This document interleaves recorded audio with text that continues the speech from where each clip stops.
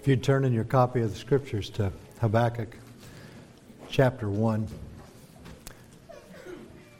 Sometimes a little difficult to find it quickly. You might put a bookmarker in there for the next month or so.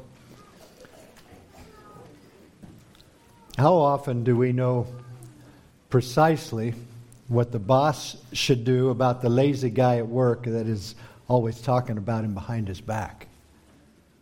Or perhaps what Dad should do about my big brother who is always picking on me and finishing off the last 5 cookies when no one is looking. Or how about the mayor, how he should handle the rising rate of gang violence and crime in our city. We've called and written letters to those in authority many times, but nothing seems to happen. Till one day, the boss or dad or the mayor comes over and says to you, "I hear you. In fact, you don't know the half of it. This situation is far worse than you know, and this is what I'm going to do." He then lays out a plan that is, in your mind, so over the top, using tools, consequences, wicked characters you had never imagined, that you say, "Well, wait a minute. Your solution it's really worse than the problem." In this imaginary case, that may be true. But in late 600 BC, in the country of Israel, the nation was in a perverted mess. They were full of idolatry and rebellion against God. And in that land, there lived a prophet named Habakkuk. And he was sick and tired. He was heartbroken over the way his people had broken God's covenant. In the mind of this prophet, there seemed to hang questions like, is God really sovereign over all of this? If so, why is everything so dreadfully wrong? And why doesn't He change it? These questions still play strong in the year 2023, don't they? The last few times we have opened up a new book of Scripture for preaching, I have been gripped with the sense that this was the most important message God would have given us for our time. Habakkuk is no exception, as it carries us into a uniquely deep and sober reality that reveals the true faith. It must be anchored in order to survive. Several months ago, one of my children had noticed that their attached garage on the south side of the home was sinking, and it was moving away from their house. This may have been due, at least in part, to the extremely dry conditions over a long period of time. If the garage continued to sink, it would eventually pull away from the house, and the entire structure of the home would suffer severe damage. The solution, as you might imagine, was very, very expensive. And it involved lots of men, machines, tools, steel, and concrete. And the remedy was to dig 4 large pits along the sinking side of the garage.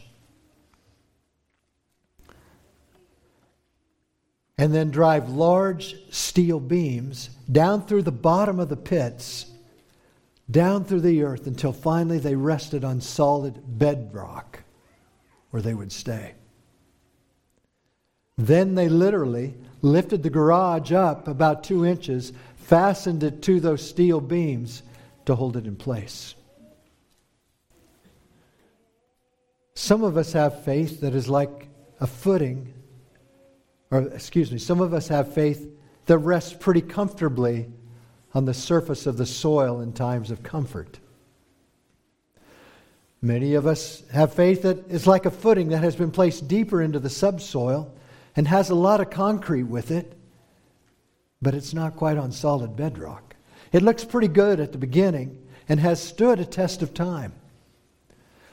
But when deep trials really begin to assail, or there is a spiritual or an emotional drought, or when everything around us seems bewildering and hardly in the control of God, that faith begins to sink and come apart. What honors Christ and what we truly must desire, each of us, is a foundation of faith. A foundation of faith whose steel beams are driven deeply down, past circumstances, past the circumstances and relationships of our life, past the world that is around us and all that we see, and rest on bedrock, on that true, unchangeable, immovable bedrock.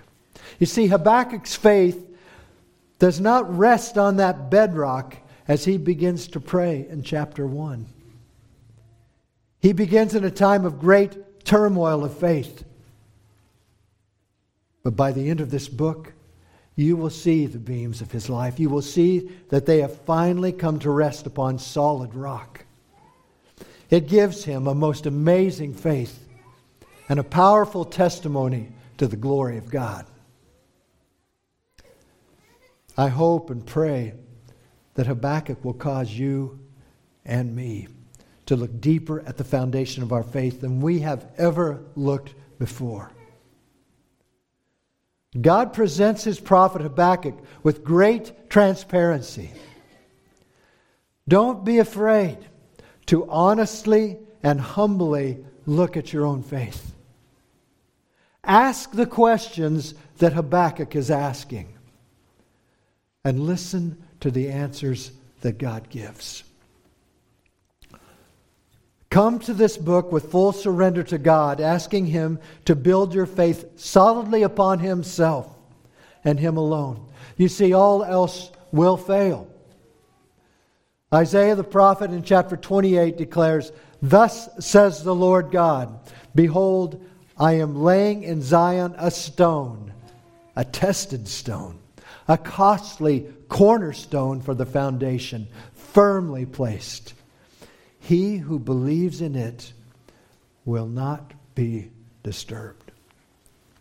Let's pray. Heavenly Father, we thank you for this book that rarely receives attention. And yet this morning and for the next several weeks it will be our focus. And Father, we know that all Scripture is God-breathed. And it is useful for teaching, rebuking, correcting, and training in righteousness, so that the man of God may be thoroughly equipped for every good work. Lord, we pray that your word would speak to us. Things that we are not familiar with, that we are uncomfortable with. Please press us to you, Father. Please keep us, prevent us from making excuses and from being distracted, or from looking at this as ancient irrelevance. Lord, speak to us clearly. May your word be that sharp, two-edged sword that pierces even to the dividing of soul and spirit and joints and marrow and judges the intents of the heart. In Jesus' name I pray. Amen.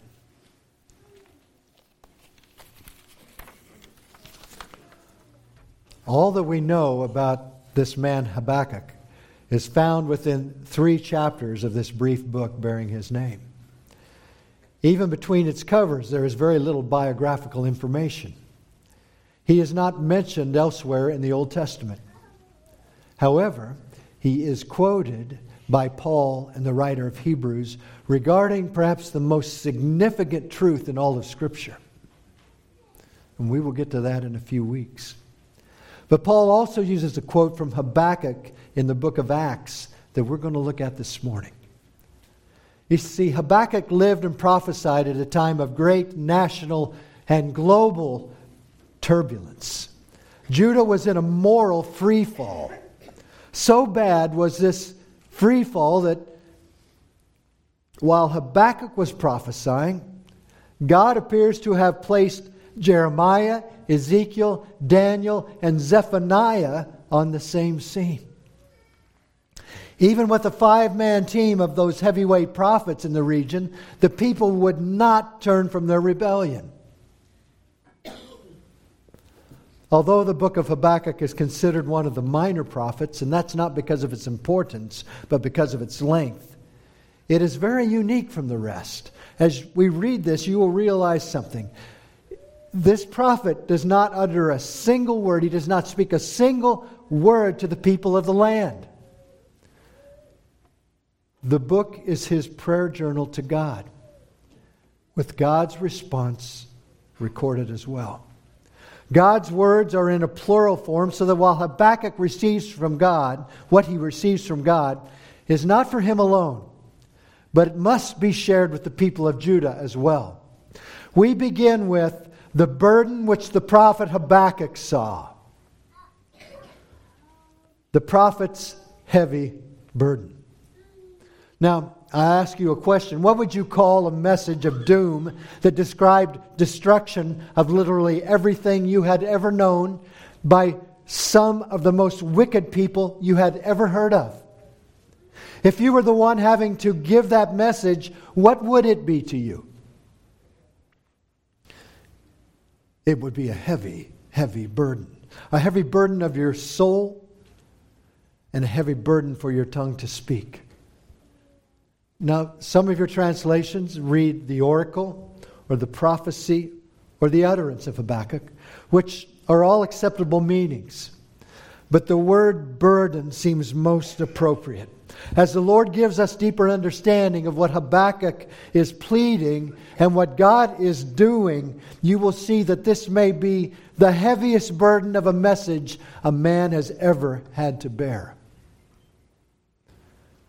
One scholar declared, the prophet treats the problem of history in his book, and he treats it in a fascinating way.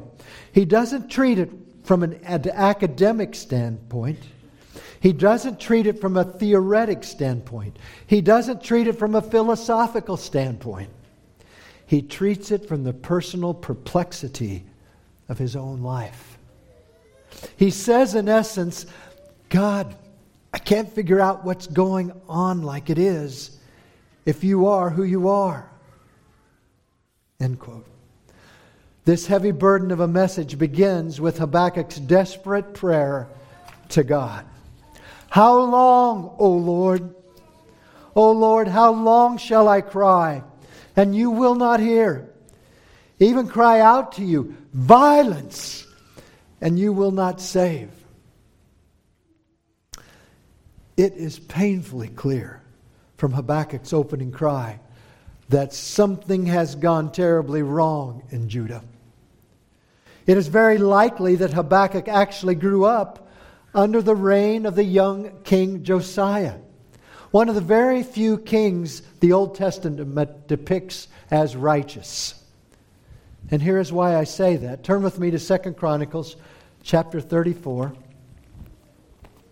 verses 1 through 7.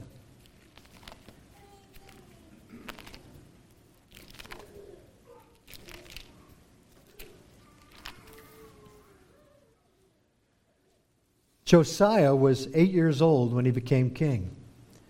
And he reigned 31 years in Jerusalem. And he did what was right in the sight of the Lord. And he walked in the ways of his father David. He did not turn aside to the right hand or to the left. That is a miracle when you understand who his grandfather and his fathers were. Verse 3, for in the 8th year of his reign, while he was still young, he began to seek the God of his father David. Hear that, you 8-year-olds? And in the 12th year, he began to purge Judah and Jerusalem of the high places, the wooden images, the carved images, and the molded images. They broke down the altars of the Baals in his presence, and the incense altars which were above them he cut down. And the wooden images, the carved images, and the molded images he broke in pieces and made dust of them and scattered it on the graves of those who had sacrificed to them. He also burned the bones of the priests on their altars and cleansed Judah and Jerusalem. And so he did in the cities of Manasseh, Ephraim, and Simeon, as far as Naphtali, and all around with axes. When he had broken down the altars and the wooden images, had beaten the carved images into powder, and cut down all the incense altars throughout all the land of Israel, he returned to Jerusalem. Josiah's courageous reforms were an absolute reversal of the pagan idolatry his grandfather Manasseh and his father Ammon had created during their evil reigns as kings of Judah. And 2 years later, the greatest point of Josiah's life erupts on the scene. In other words, you haven't seen anything yet. It is described in 2 Chronicles 34, going on at verse 8. In the 18th year of his reign, when he had purged the land and the temple, he sent Shaphan, the son of Azaliah, Messiah, the governor of the city, and Joah, the son of Joahaz, the recorder, to repair the house of the Lord his God. When they came to Hilkiah the high priest, they delivered the money that was brought into the house of God, which the Levites who kept the doors had gathered from the hand of Manasseh and Ephraim, from all the remnant of Israel, from all Judah and Benjamin, and which they had brought back to Jerusalem. Then they put it into the hands of the foreman, who had the oversight of the house of the Lord, and they gave it to the workmen who worked in the house of the Lord to repair and restore the house. They gave it to the craftsmen and builders to buy hewn stone and timbers for beams and to floor the houses which the kings of Judah had destroyed. And the men did the work faithfully. Their overseers were Jahath and Obadiah the Levites, of the sons of Merari, and Zechariah and Meshullam, of the sons of the Kohathites, to supervise. Others of the Levites, all of whom were skillful with the instruments of music, were over the burden bearers and were overseers of all who did work in any kind of service. And some of the Levites were scribes, officers, and gatekeepers. Now, when they brought out the money that was brought into the house of the Lord, Hilkiah the priest found the book of the law of the Lord given by Moses. Then Hilkiah answered and said to Shaphan the scribe, I have found the book of the law in the house of the Lord. And Hilkiah gave the book to Shaphan. So Shaphan carried the book to the king, bringing the king word saying, all that was committed to your servants they are doing, and they have gathered the money that was found in the house of the Lord, and have delivered it to the hand of the overseers and the workmen. Then Shaphan the scribe told the king, saying, Hilkiah the priest has given me a book. And Shaphan read it before the king. Thus it happened when the king heard the words of the law, that he tore his clothes. And then the king commanded Hilkiah, Ahikam, the son of Shaphan, Abdon, the son of Micah, Shaphan the scribe, and Azariah, a servant of the king, saying, Go inquire of the Lord for me, and for those who are left in Israel and Judah concerning the words of the book that is found. For great is the wrath of the Lord that is poured out on us, because our fathers have not kept the word of the Lord to do according to all that is written in this book. A time of great, great reform. But sadly, that reform lasted only as long as the life of King Josiah. After his death in battle against Egypt's Pharaoh Necho at Megiddo in 609 BC, Judah immediately began to revert back to her idolatrous ways. She continued to plummet until the final fall of the city of Jerusalem only 22 years later at the hands of Babylon. Habakkuk, he had most likely enjoyed Judah's glory days of reform and return to Yahweh under Josiah, and then sadly watched as it turned its back on God, falling into the darkest days before destruction. Habakkuk was a first-hand eyewitness, and it tore his heart out. His was the cry of the psalmist. Rivers of water run down from my eyes, because men do not keep your law. This cry, how long? Tells us that Habakkuk has been pleading with God for some time. And we don't know how long, but now he is at a point of desperate frustration with how wicked the people had become. And yet God was doing nothing. The scriptures tell us that when we cry out to God, He hears and will answer. But they also make it quite clear that His timing and response will be according to His will and not ours. Centuries before Habakkuk, the people of Israel had demanded the prophet Samuel give them a king. Samuel gave several warnings about what would happen to them if they got their wish. The final warning was, "And you will cry out in the day because of your king, whom you have chosen for yourselves, and the Lord will not hear you in that day." Isaiah had prophesied as well. "Behold, the Lord's hand is not shortened, that it cannot save, nor is his ear heavy, that it cannot hear. But your iniquities have separated you from your God, and your sins have hidden his face from you, so that he will not hear." Why, O Lord? Why, O Lord, do you show me iniquity and cause me to see trouble? For plundering and violence are before me. There is strife and contention as it arises. What is your reason, O Lord God? The worst of evil is playing out all around me. Plundering, violence, strife, contention. And this is not caused by foreign enemies. It is your very own people destroying each other. Why?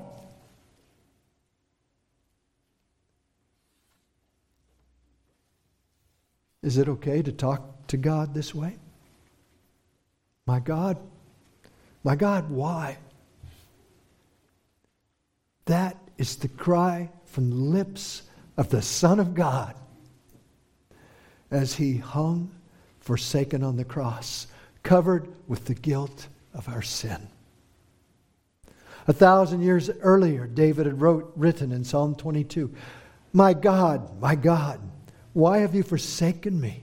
Why are you so far from helping me and from the words of my groaning?" Are the questions, how long, O Lord, or why, O God, acts of sin? Obviously not when Jesus himself cries with this same plea from the cross.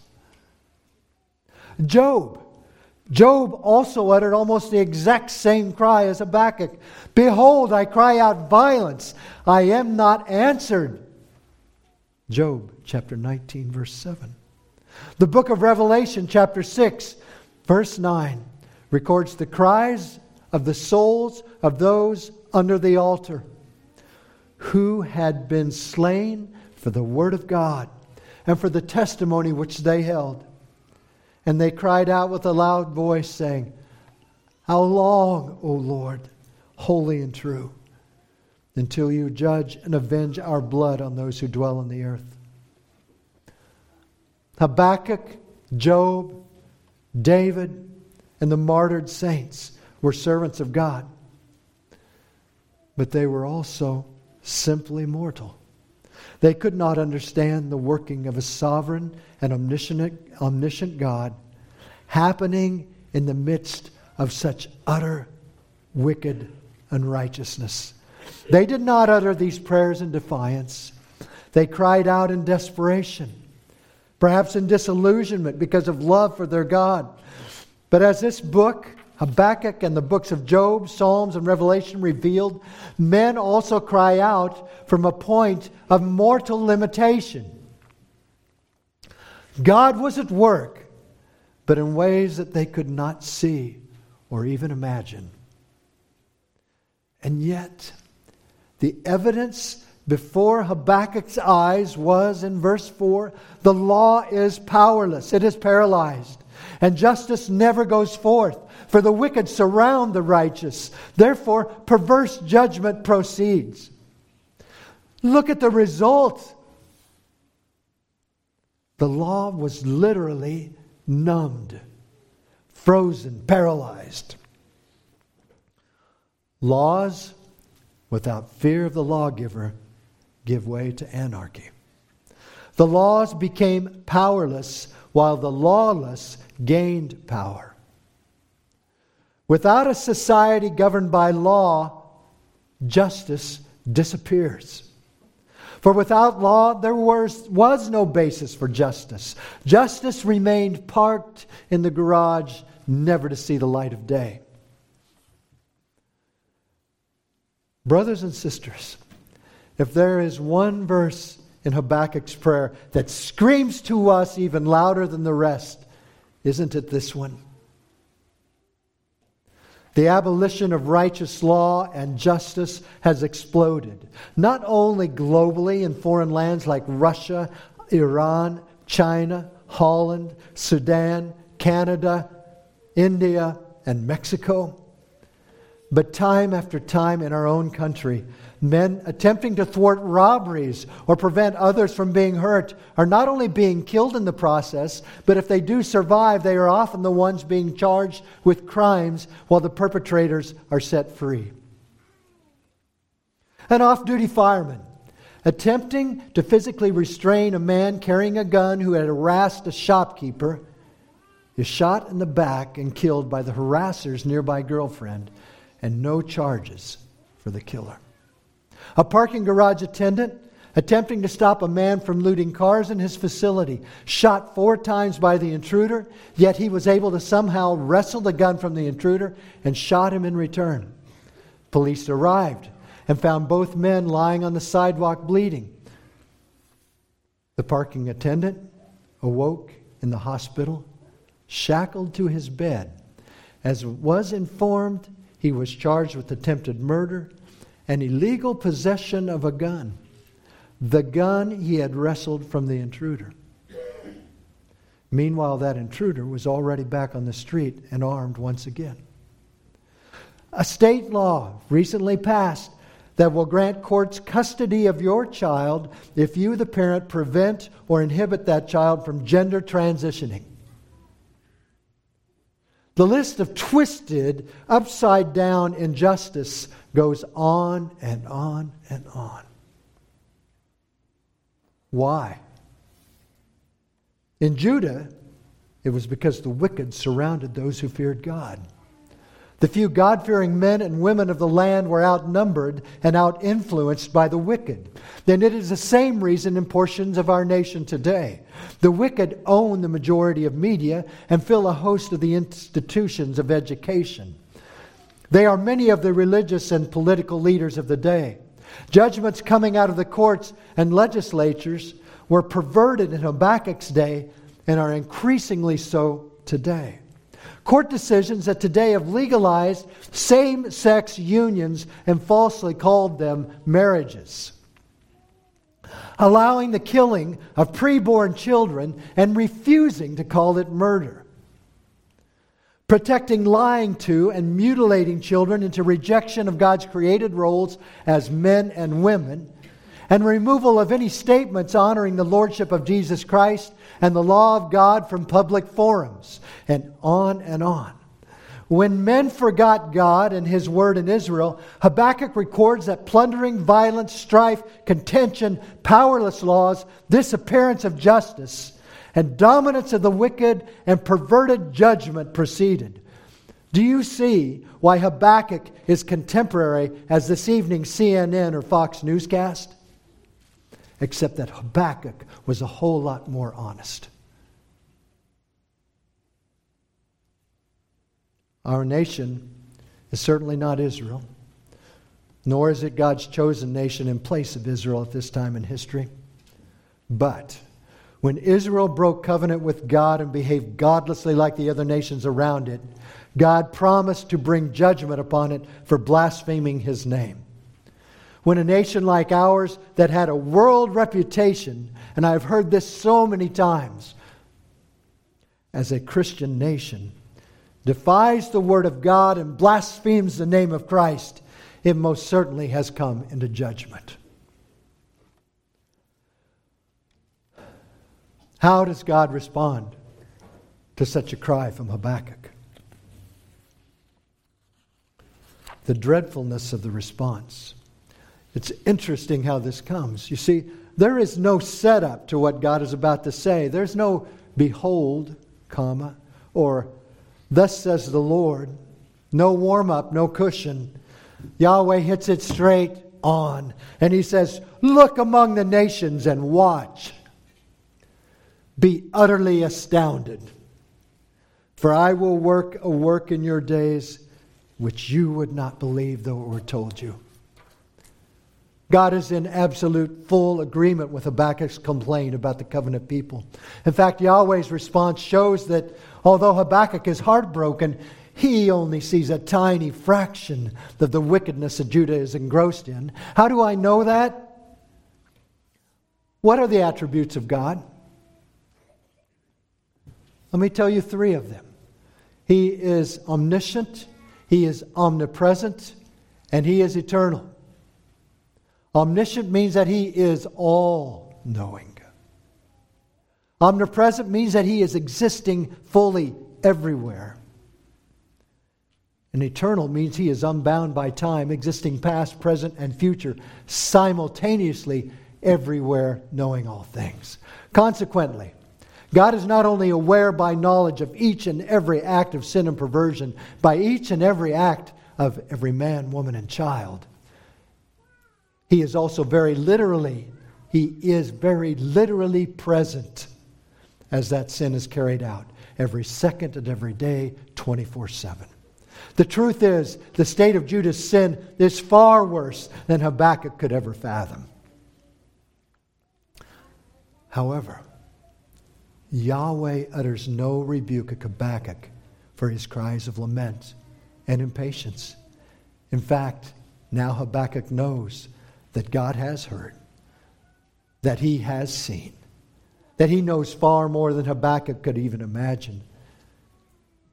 And how God is going to respond in these next few verses to Judah's covenant rebellion would make Habakkuk's heart stop and tears flood his eyes, except that God says it will be beyond anything that Habakkuk would even believe. Paul uses the same staggering warning in his gospel speech to the rulers of the synagogue in the town of Antioch of Pisidia in the book of Acts.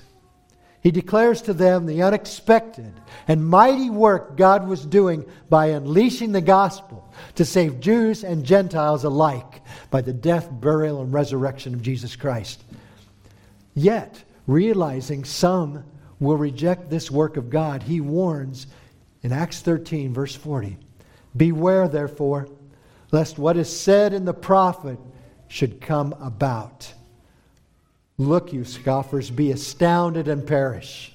For I am doing a work in your days, a work that you will not believe, even if one tells it to you."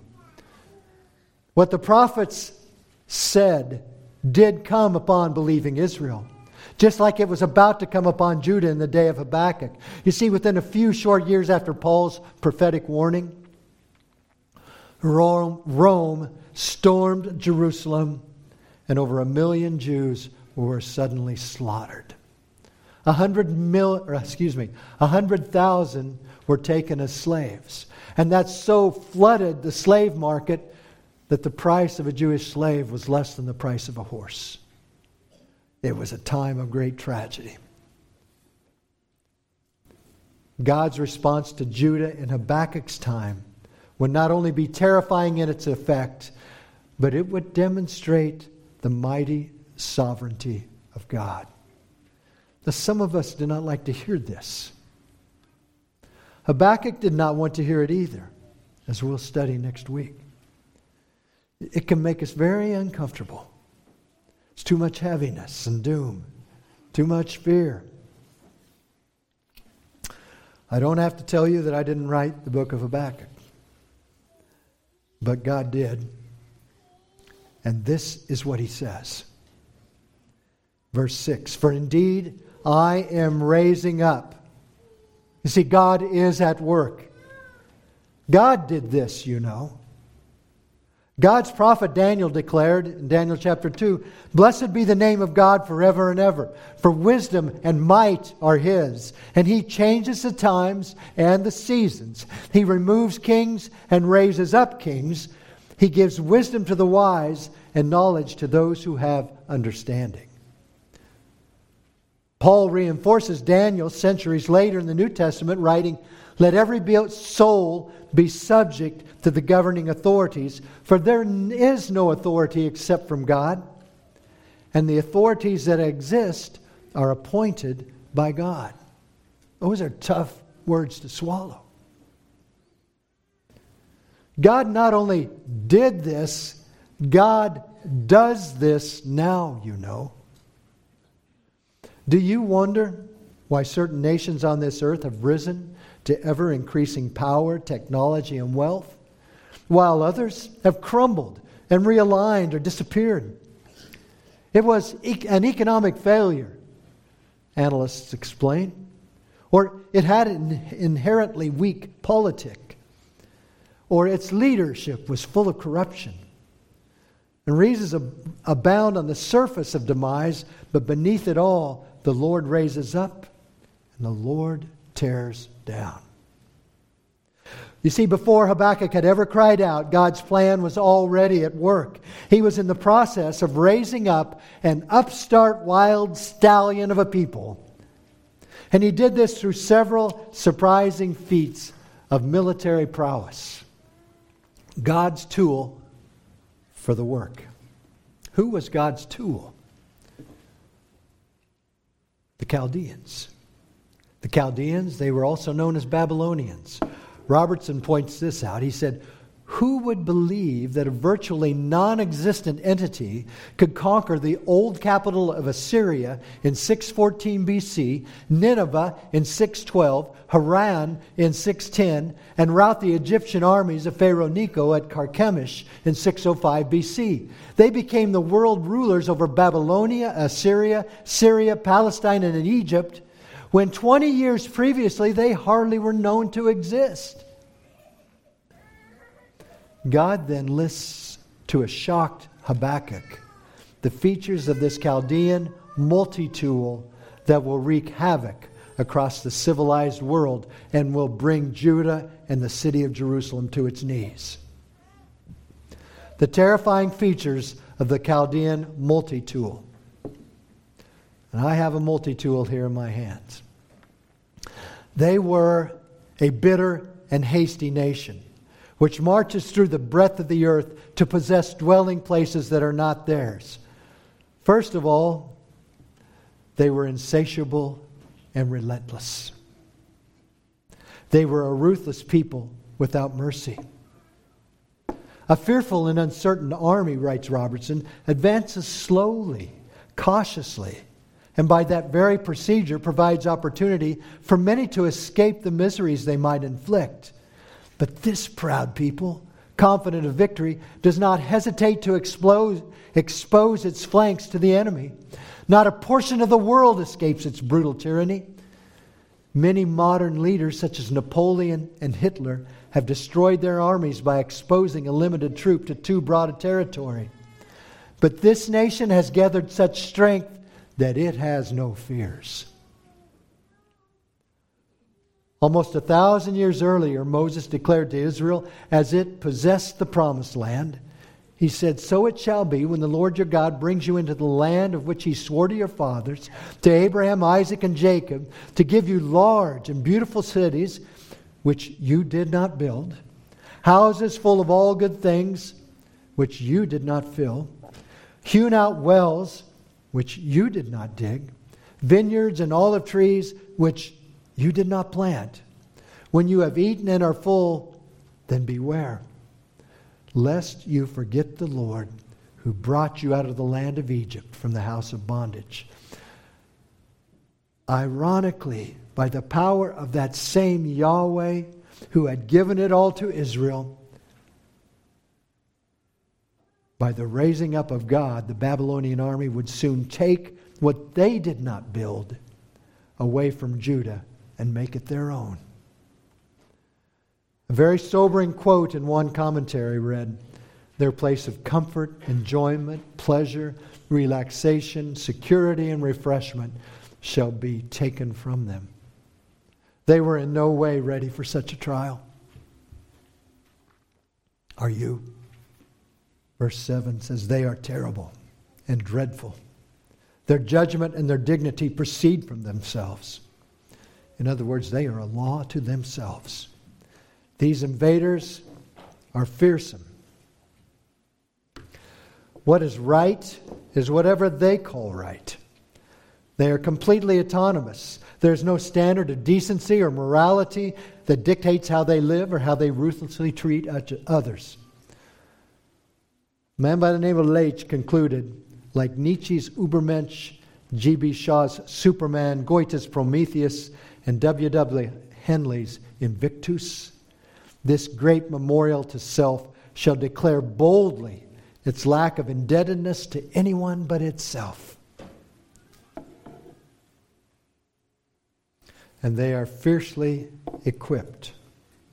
Their horses are also swifter than leopards and more fierce than evening wolves. Their chargers charge ahead, and their cavalry comes from afar, and they fly as the eagle that hastens to eat. You see, Judah was perhaps fooling itself to think that great distance separating them from Babylon might prevent an attack. They must have surely believed Assyria that lay between them and the Chaldeans could handle this foe. And if not Assyria, then no doubt Egypt would protect its own interest in Israel from falling into the hands of Babylon. But the speed of the Chaldean horsemen was swifter than the desert leopards. The Chaldean army was upon them before they could breathe. And when they arrived, the aggression of their troops was like ravenous wolves, hungry all day, craving finally the blood of their prey. Their speed was like an eagle swooping down out of the sky for the kill. And they are bent on violence. They all come for violence. Their faces are like the east wind. They gather captives like sand. Violence. Violence of God's people upon each other was part of Habakkuk's great complaint. Now, violence magnified would be returned by a vicious, unrestrained outsider's fist. Their armies moved like the wind across the desert sands. God had covenanted with Abraham that his descendants would be as the what of the sea? As the sand of the sea. Now the Babylonians would gather them up like that sand and drop them into the buckets of death and slavery. And they are arrogantly fearless.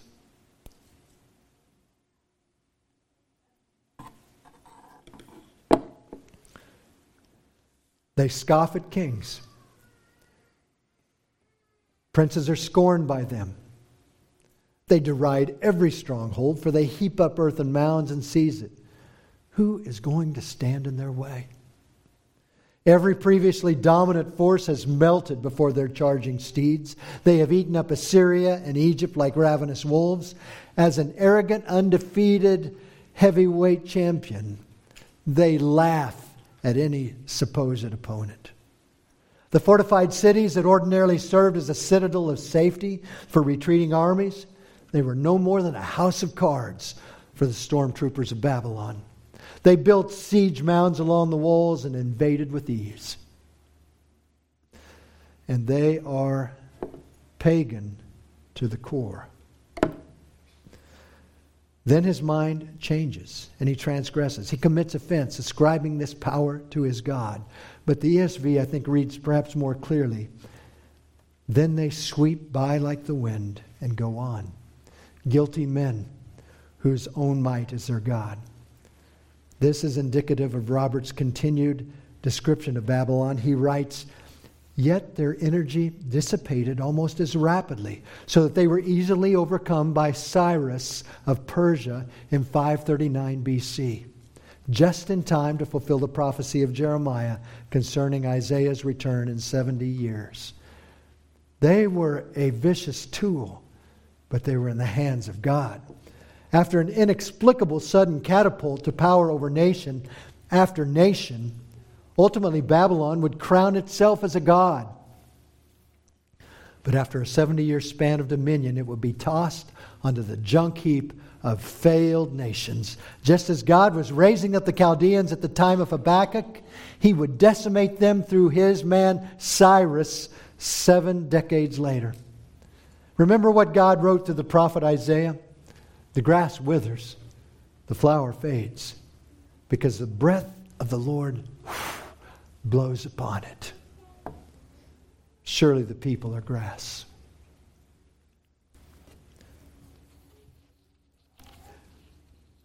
In conclusion, as Habakkuk witnesses to us, and we must agree. God's silence is in actions, and actions are often mysterious to us.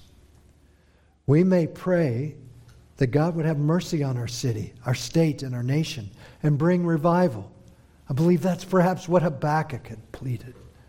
It may even sound like an echo of the godly cry of Habakkuk, but like him, we do not know the perfect will of God, nor how He is working or will work in the days and years that lie ahead. But we do know that God works all things for His glory and for the good of those who love Him.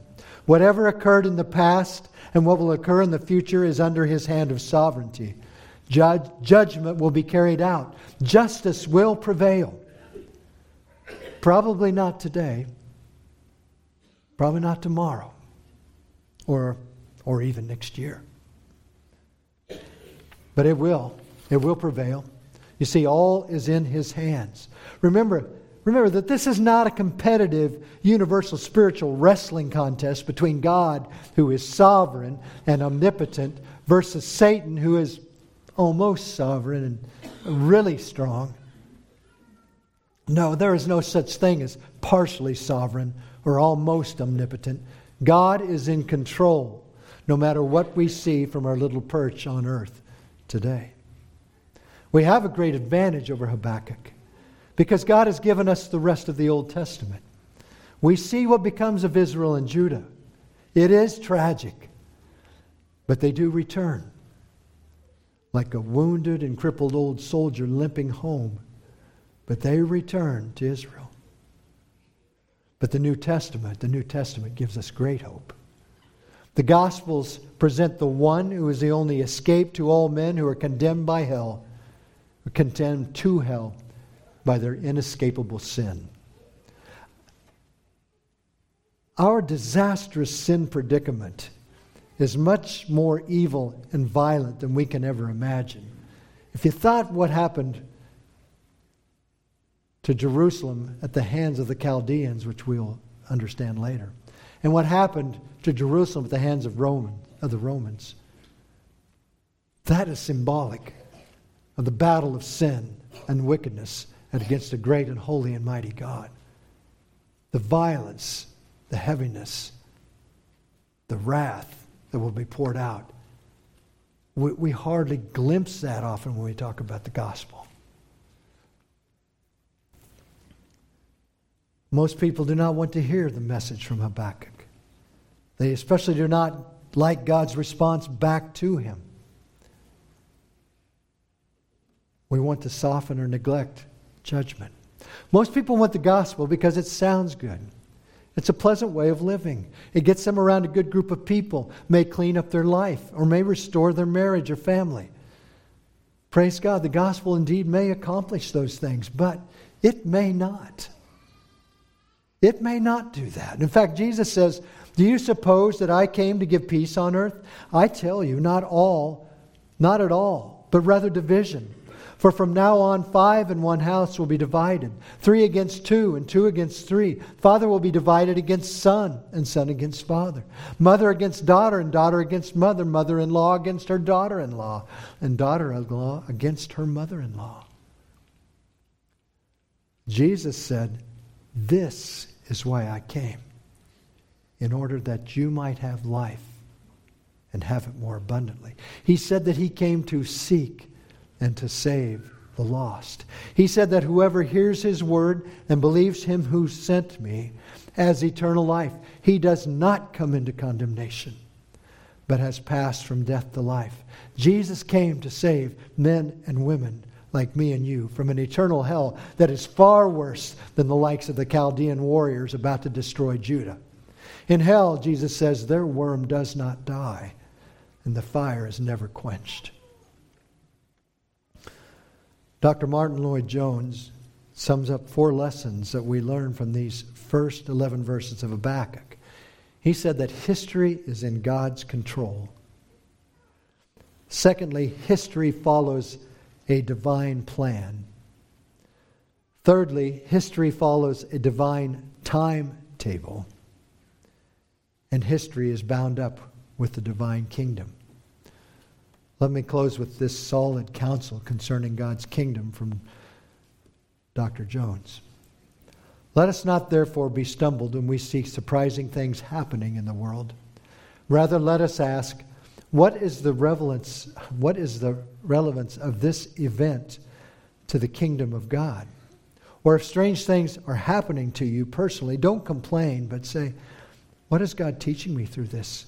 What is there in me that needs to be corrected? Where have I gone wrong? Or why is God allowing these things? There is a meaning in them if only we can see it. And we need not become bewildered and doubt the love or the injustice of God. If God were unkind enough to answer some of our prayers at once and in our way, we should be very impoverished Christians. Fortunately, God sometimes delays His answer in order to deal with selfishness or things in our lives that should not be there. He is concerned about us and intends to fit us for a fuller place in His kingdom. We should therefore judge every event in the light of God's great, eternal, and glorious purpose. Let's pray. Heavenly Father, we have waded into a deep and dark place in the history of your people. And it's deep and dark as we read it, Lord. And yet we need to see the depth and the darkness of sin, of our rebellion, of our apathy, as it was in Judah. Lord, please help us to glean, to gain from what your word says this morning. And may it soften our hearts. May it make them tender like Josiah's to the word of God. And Lord, may it be the first penetration of those beams, steel beams, down through the soft soil headed for bedrock. We want to be yours, Lord. We desire that. Please draw us near. Make us men and women that will be strong lights for you, that will be strong and faithful in the face of injustice, in the face of great sin, in the face of temptation, Lord, in the face of pressures and persecutions. Lord, make us strong because we know you and we stand on you. In Jesus' name we pray. Amen.